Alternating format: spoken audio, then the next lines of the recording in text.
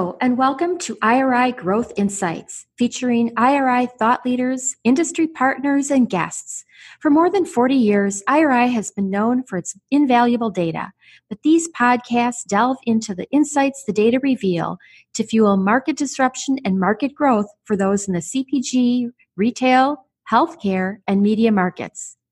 I'm your host, Joan Driggs, coming to you from IRI's corporate headquarters in Chicago.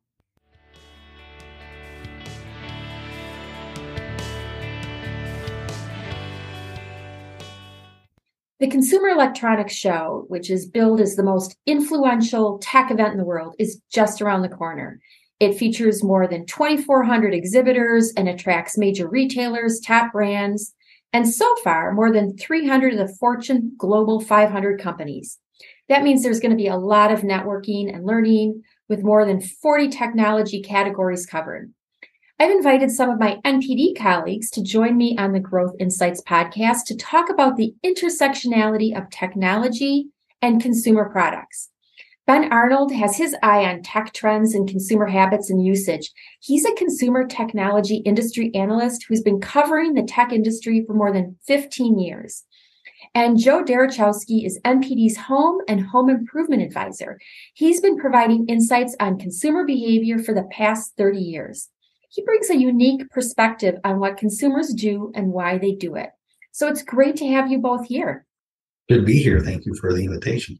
Great to be here. Thanks for having us. Yeah, I'm excited about this topic because, we've been hearing for a long time that consumers are way ahead of like consumer packaged good companies or any consumer goods companies and retailers in their adoption of technology.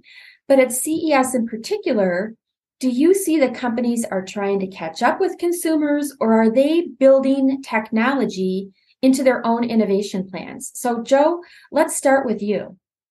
Well, I think we're at a very unique time, like the optimal time to see the shift in that question. If you think about innovation, there's a lot of paths that companies can come up with innovation. CPGs will usually start with consumers. And a lot of times technology and even home industry and new companies will start more with the technology or the manufacturing and then evolve to the consumers. And I think smart has evolved to such a way. People have tried it before and sometimes it worked, sometimes it didn't because it started down a technology path. But because of the changing needs that we've had during the pandemic, because of the advancement in innovations that's happened over the past few years, I think we're now back at the stage where we can start the consumer part of it as the leading indicator. What are those problems or challenges that the consumer has? The I wish, I hate, I love, I miss, those things that we struggle with. And now we can take the software and the platforms and the technologies that are out there and start to say, can we repackage this in a way to start to solve those? And we're kind of right at that perfect intersection where we're evolving, starting from technology to now making technology being something that can fuel and solve the needs that the consumer has. So it's kind of going back almost to the Henry Ford analogy of no one ever said that they wanted to replace the horse and buggy. Is that what I'm hearing you say for our modern times? Yeah. And then suddenly once they saw it, they said, okay, well, maybe there's a different way. And then if I rethink about it, what if I did this, this, and this, and now I can really solve this problem? Yes. I love that. So Ben, from your lens, can you identify like some of the challenges or the issues that any company, a consumer goods company has tried to solve for and how they've done it?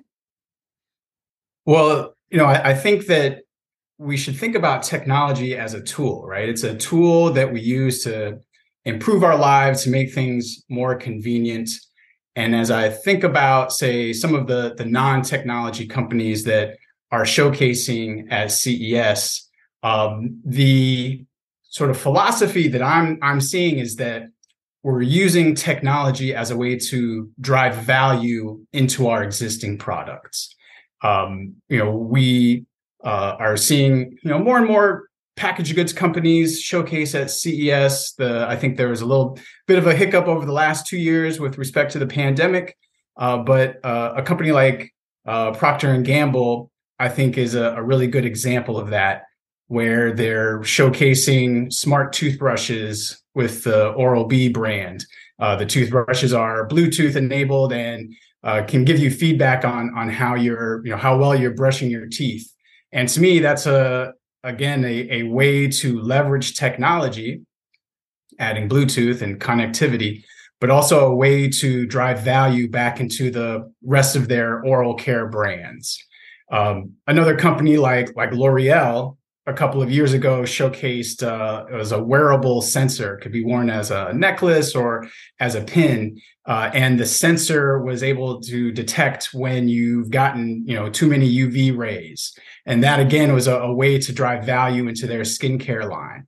So I think for again non-traditional tech companies that aren't making consumer electronics, there are ways in which you can harness the power of innovation and of technology and of all these great things that we showcase at CES, and add value to your existing products, add value to consumers' lives. And to me, that's what I think a lot of these brands are seeking to do. Yeah, I love what you said there, Ben. I remember seeing, like, this is a good example, using the oral care as an example. Like, they have some of the companies out there have things that allow it to gamify for kids. And if you think about anybody who has young kids that are in that early age, it's hard to get them to always brush their teeth or maybe do it to the quality that they should. And they've invented some really interesting gamifying that allows the child to be able to do it, but also allows the parent to be able to also understand what's happening.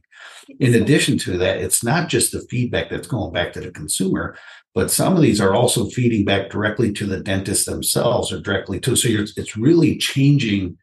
Like, it's providing a full solution for the whole ecosystem to help you as a consumer live a better life. So it really is fascinating, the advancements that they've been making. But that's a great example. I'll take it one step further, just with the examples, only because Joe, you kind of got me close to this example. But again, another Procter brand, Tide, is talking about doing laundry in space on a panel at CES this year, and that's all about using less water and being mindful of the ingredients, right? How do astronauts do their laundry in space? My impression right now is that they don't. But if you can develop a technology for, using less resources while doing laundry, right, that becomes something that is applicable in space, but also an environmental and sustainable way to do laundry here on Earth. So again, right, we're taking these sort of futuristic things, technology, space, and using them to drive value now into the products that we have. I love that. First, I do want to comment on Joe's. I don't think I'm quite ready to have my dentist be connected to my toothbrush, but as a parent, I would love to have on my smartwatch something pop up that lets me know that little Johnny didn't brush for a full 2 minutes, right? But, and I also love, Ben, your connection to space, because think about it, Velcro has become such an integral part of our lives. And that was something that was developed for space. It wasn't developed for, everyday consumers, but boy, do we use it a lot. So those are fantastic. Yeah, fantastic examples. And I love the notion too of less water, because that is so pertinent in our daily life. I'm old enough to remember powdered laundry detergents, so I'm guessing that little capsules will come back. I'm ready for it. So Joe, let's talk to you a little bit, because you really specialize in the home, and I'm really curious to see what developments you anticipate. Certainly there's a lot of smart appliances, but where else is this connectivity helping consumers in the kitchen or in the home? Well, Joan, there's a big challenge that everybody has every single night. There's a question that is like nails on a chalkboard, which is, what's for dinner? That question gets asked every single night, 7 nights a week, 365 days a year, 18 years or longer, how that goes through. And at some point, that question gets really annoying. And the major appliance companies several years ago have gotten what I call right to the doorstep of really solving this need. But they're very close. They're knocking on the door to completely solving it. They have it now where they can monitor everything in your refrigerator. And based off of that, one, you can order your groceries from it. But two, you can start to design menus and suggestions for what to be making for tonight based off of different dietary habits by each individual in the household or as a whole household. You could say, your broccoli is going to go bad in 2 days, and here are some recipe recommendations or things of that nature. So you can make it based off of what's on hand. We know from our food data that more than 60% of the time, the things that you make for dinner are based off of those items that you have on hand. So they're sitting on the doorstep. The only thing they're missing, that's been missing the past couple of years, is most recipes involve dry goods.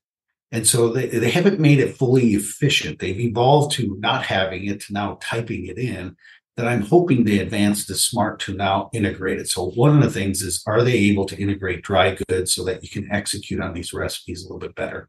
The second thing that I'm really looking for is, a lot of times when you're preparing, think of Thanksgiving as a good example, you have multiple appliances and cookware being utilized at the same time, and trying to get everything done at the same time and the same quality is a challenge. So part of the smart is also having whatever that guided, whether it's refrigerator or stovetop or range, whatever the case, that's helping with the smart, making sure all the small appliances and the cookware and the bakeware is also integrated so that you can fully execute on these guided recipes that they have. So is there a way that we've evolved it so it's not just talking to an app, but these appliances are talking to each other, all the multiple things you need to execute and make that meal get done at the same time? We were knocking on the doorstep last year. There were some innovations, at least trying to come up to a common platform. And so now this year, let's see if there's some products out there. I love that. Do you have any insight at all on how to integrate some of those dry ingredients? What would that look like? Would it be a cabinet sensor? What would that be? It could be a cabinet sensor. It could be something using some of the sensors in the refrigerator. There could be another option. And so that's why I'm curious where they're going to come up and solve that solution. But then the next part is, like I said, getting those appliances all talking to each other so that you can get the side dishes done with the main dish. Somewhat, yeah. No one wants to wait for the gravy. I get that. I've lived that. So, Ben, you alluded earlier to how CES looked a little bit different the past couple of years. I'm sure a reference to the pandemic. Do you feel that companies held back from either investing in new technology or even in launching some of their innovations? What a great question. And I mean, I think the last 2 years have been unprecedented for a number of reasons. But I think one of the things that we've realized is that technology is important and can get us through, certain situations in life. And as I think about what's happened with our industry over the last 3 years, I do think that there has been maybe a little bit of slowdown in terms of innovation if I'm thinking about consumer electronics. But I think part of that is companies have been focused on making enough products to meet demand, which kind of goes back to our realizing that technology is a necessity. So I think maybe the priorities have been reordered over the last 2 years. And we're really trying to, fulfill product obligations as opposed to growing and pushing the boundaries in terms of innovation. If I think about this time, we've got things like blockchain. We've got the virtual reality market has grown. We've got faster computer chips. There have been actually a lot of innovations over the last 3 years. But I think maybe what we'll see over the next year or a year and a half is maybe a slowdown in terms of new consumer electronics with brand new features and new designs. And I think that absolutely is a byproduct of being locked down and maybe not being able to see coworkers in person, because I know that that's a very important part of the product development process. So it's probably the type of dynamic that we are feeling now, maybe a little bit of a delayed impact. But I will say that I'll never count out the technology industry and its ability to get consumers excited about products. And again, like getting people to think differently, to think about ways in which they can do things a little more conveniently and add more value to their lives. And I think that's the promise of technology. And do you see maybe that some of those needs changed, throughout the pandemic, that maybe it could be as simple as you say, like a marketing message of getting people to use maybe existing products in new ways to help solve for some of those needs that have changed. Definitely. I think those needs have changed. And probably one of the reasons why Joe and I talk so much, because now technology is so much closer to the home, right? And one of the big taglines at CES over the last couple of years has been technology to improve your life. Look at any of the marketing messages from the larger technology brands. It's all about technology impacting your life, making it better. And to me, that becomes even more important as we come out of the pandemic and the lockdowns is, how can we leverage technology to make our lives better, to make our lives easier, to bring us the best Netflix content whenever we want on any device that we happen to be looking at.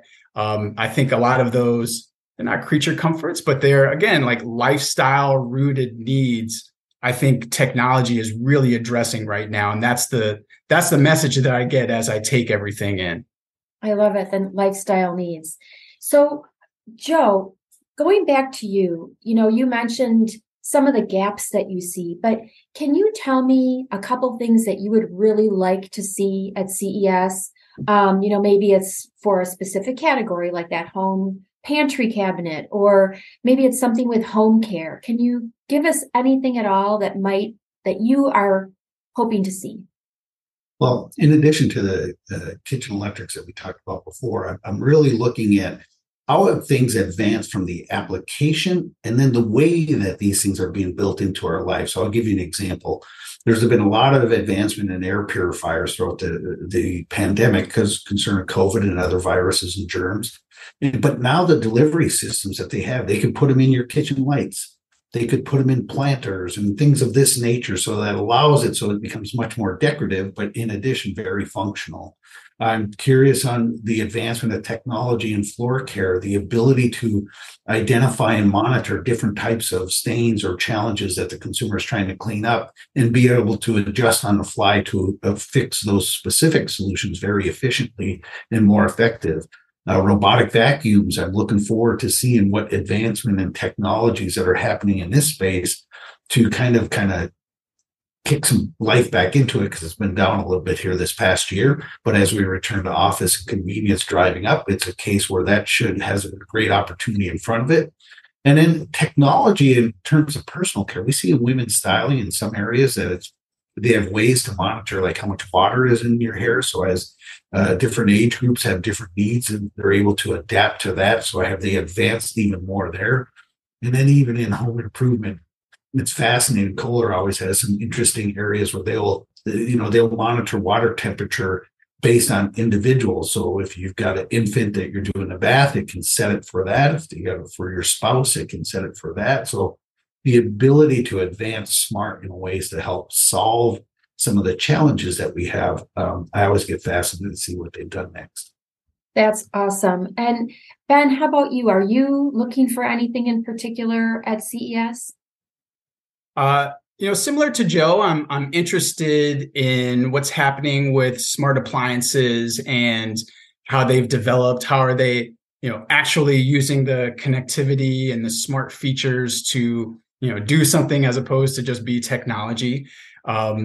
Something like AI is very interesting as sort of a macro trend at CES. And as it relates to something like appliances, we've seen smart ovens that when you put food in, the artificial intelligence can identify what the food is and knows how hot and how long to cook it for. I'm interested to see how that trend kind of grows at the show. Again, within the artificial intelligence macro trend, but I'll mention two others, which one of them may not be super popular. I want to know what's happening with the metaverse. I want to know how brands are leveraging the metaverse and how a packaged goods company advertises in a digital environment. And we've already gotten some news around companies that are showcasing different shopping technologies related to the metaverse at CES. And then the last one on my list, I'm a big virtual reality fan. So I want to see what new products come out. Do we see any augmented reality products? What are those applications? Are we using these products for things other than gaming, which I think has been one of the big challenges is, can we come out with applications that aren't video games, that are, training applications or, other forms of entertainment? So I'm looking for that, but also how the hardware, how the virtual reality headsets or augmented reality devices are changing, this year compared to years prior. Yeah. So that's on my list. I'm thinking, of course, of like the 19 Crimes labels, which kind of hits a couple of the hot buttons that you've just said, the augmented reality. I mean, that is incredible. So, Joe, you look like you have one more thing to say. Yeah, well, Ben, you got me thinking, as always, anytime we chat, I love it because you get the creative juices going. But if you think about it, there's such a big change also happening just in the way manufacturers and retailers connect to consumers. Call it shopping, whatever you want to call it, but the ability to inspire the consumer and then make that transaction and delivery and all that go better. And it's really because of the virtual and augmented reality and the other things that you talked about. So I am kind of interested to see if we see any advancements or speaking about how this is being used by manufacturers and retailers to help inspire the consumers on ways they can solve the need. So it's the whole marketing and sales process. Has there been any advancements with that, given all the things you just talked about? Hey, my motto is make the shopper the hero. So you guys are totally speaking my language. So I want to, before I do a little wrap up, I also want to tease something out, and that is that you'll be presenting at CES. Ben, you and Paul Gagnon will be presenting 7 ways the consumer electronics consumer has changed. Do you want to just tease that out a little bit for us? Sure. One of the things that we talk about a lot as a company is the profound change that consumers have gone through over the last 3 years. And certainly it's been a piece of our conversation today. But coming out of that experience, we've seen the value of technology in consumers' lives increase, right? It kept us entertained and productive when we weren't able to leave the house. Prices for technology are higher than they have been. And the way that we shop for technology products has changed pretty dramatically compared to 3 years ago. So those are some of the topics. That's like almost half of our things. I shouldn't give any more out so people will come to the talk. But those are the lines that we're thinking in terms of our presentation today at CES. So please, if you're in Vegas, come out to the talk. Chat us up afterwards. We'd love to interact. And I'm totally going to immediately put another podcast on your calendar so that we can dive into it a little bit deeper. So for now, I just want to wrap up with a couple of things that I heard you both talk about today. And that is that even though this is consumer electronics, you really feel that it's at a turning point where consumers are now being put at the center of it, and solving for consumer needs rather than clever technology and proving what technology can do. It's really how technology is solving for challenges. And there's a lot of consumer play in there. And it goes beyond wearables. It goes beyond smart appliances. It really drills down into our everyday behavior and even how we're consuming things. So I really like that. I love of course, I'm a product person, so I loved a lot of the examples that you shared with especially like Procter & Gamble across personal care, L'Oreal in beauty, and even in home care, laundry care with Tide. And that's solving, that a product like that is solving for multiple challenges. So that's awesome.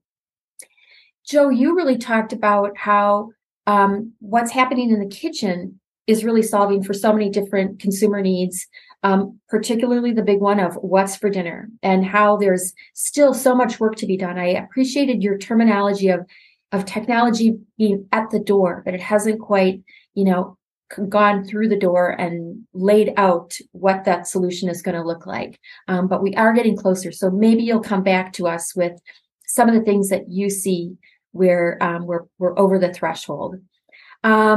And with that, I want to say thank you so much for your time. And I'm serious. We are coming back here and we're going to be talking more because it's a great topic. So thank you both.